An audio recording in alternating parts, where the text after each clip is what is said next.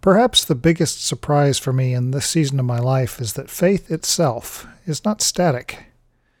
For decades, watching the people around me in my faith journey, I had the distinct sense that faithfulness and godliness were simply holding on to the things that I'd been given, that I'd been taught, and the measure of a man was his ability to stand, never wavering from those principles. And the reward for such diligence was eternal peace with the Father in heaven. It never occurred to me that such a view denies an active voice of God in our lives, revealing mysteries in the heavenly places and inviting us to come further up and further in, to quote C.S. Lewis in The Last Battle. Believing that faith is never wavering from what we were told denies that there's anything further to be revealed, and somehow that seems fundamentally arrogant to me.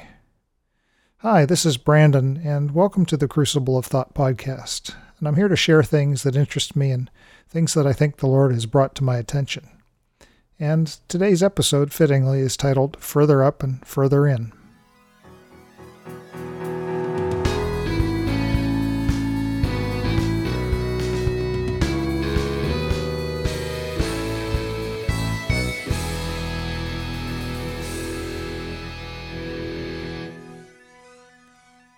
Revelation is fundamentally disruptive. It seems to me that God doesn't often reveal things to us about what's going well. Very few of the prophets in the Bible were talking about what Israel was doing correctly or affirming things that are as they should be. If I believe, and I do, that our society, and more than that our religion before God himself, is flawed and is imperfect and needs to be refined to represent God more accurately, then I cannot believe that God doesn't speak to us or to me today. And if he is speaking today, then I cannot believe that he's not speaking about what needs to change, either at a macro or societal level, or in me personally at an individual level. And he wouldn't be speaking unless he wanted something to change. So yes, it's disruptive. More than that, if it is disruptive, it's going to cause division. And that shouldn't surprise me. Jesus said that he came to divide people against each other, even to split families apart. In Luke 12, verse 49 through 53, Jesus said, "I have come to cast fire upon the earth, and how I wish it were already kindled. But I have a baptism to undergo, and how distressed I am until it is accomplished. Do you think that I came to provide peace on earth? No, I tell you, but rather division. For from now on, 5 members in one household will be divided, 3 against 2, and 2 against 3. They will be divided, father against son, and son against father, mother against daughter, and daughter against mother, mother-in-law against daughter-in-law, and daughter-in-law against mother-in-law." Well, this is a hard word for me to bear because I'd always thought of Jesus as being a restorer, a uniter. Well, that's true, but his ministry wasn't about restoring us. It was about restoring us to the Father, uniting the faithful with one another. It wasn't about preserving brokenness. And this brings me back to faith being static or not. I can no longer believe that I knew it all correctly. In fact, I think I could safely say that no one, not one, has all the answers about God and faith.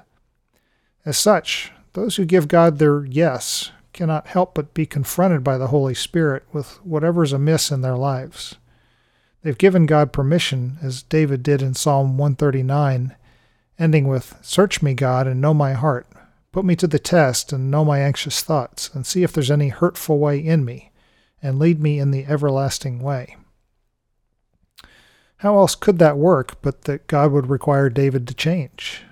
And so as I continue to give God my own yes, inviting him to see if there's any hurtful way in me, what would I expect but to be called to change? But the revelation here is that it's not just my ability to do what I already know that needs to change. It's that I know, it's what I know. It's my faith itself in many ways that I'm finding insufficient. And those pat answers I've always had for so many issues of faith are proving themselves to be deeply flawed. As soon as I was willing to let God ask me questions about my faith, he took me up on it and began asking me why I believed what I believed. And answering the omniscient God of the universe with, Well, because that's what my parents or my pastor told me. Just won't cut it. Our traditions don't impress God at all. If you're one of those people that contributed to my spiritual upbringing, I'm sorry. I deeply appreciate what you did for me. You set my feet on a path towards Christ, but I'm finding that the path was imperfect. I don't blame you for it, but I can't keep walking that path simply because you believed it was the right path. As God asks me to change course, I must. Otherwise, I'll just keep circling the mountain's base, never getting closer to the summit. So, further up, further in. I won't be satisfied with where I am, and I also won't automatically be satisfied with the direction that I'm on. So join me. Not where I am, because I'm no longer confident I have all the answers. Rather, join me in inviting God to search our hearts and point out the hurtful ways and beliefs and doctrines that are in me, that are in us. I trust Him far more than I trust my own understanding, and I invite you to join me in that unrest, that disruption, and most of all, that humility and willingness to repent immediately and as often as is necessary. Finally, though, I'll warn you. From my last 2 years of experience, I can tell you that Jesus wasn't exaggerating in Luke 12. When you start asking questions about your beliefs and practices and traditions, it's pretty likely that most of the folks in your life who are quite vested in those structures won't react well. In general, I find that we Christians are really quite bad at how we treat those who question things, who hear the Lord asking them to repent of things that are solidly baked into our church traditions. You'll likely hear things like, well, thousands of years of Christian thinking cannot be wrong. Or, do you really believe you're hearing something that our forefathers didn't hear?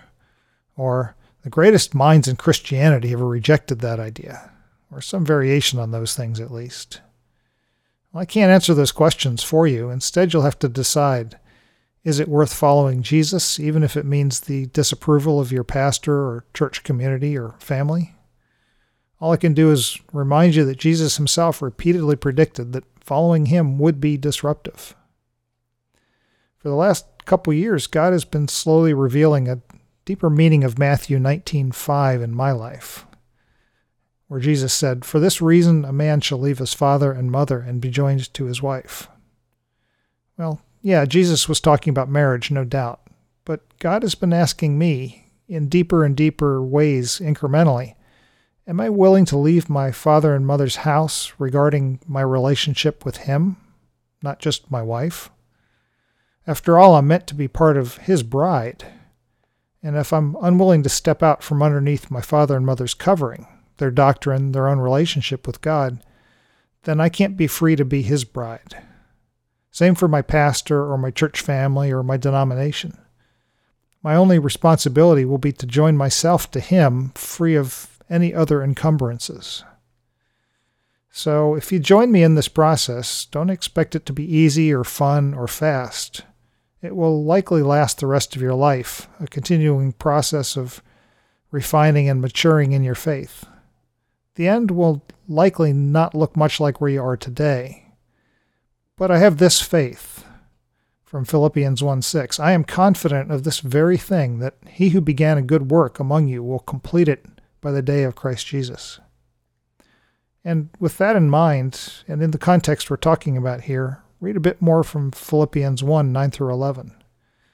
And this I pray, that your love may overflow still more and more in real knowledge and all discernment, so that you may discover the things that are excellent, that you may be sincere and blameless for the day of Christ, having been filled with the fruit of righteousness which comes through Jesus Christ, for the glory and praise of God.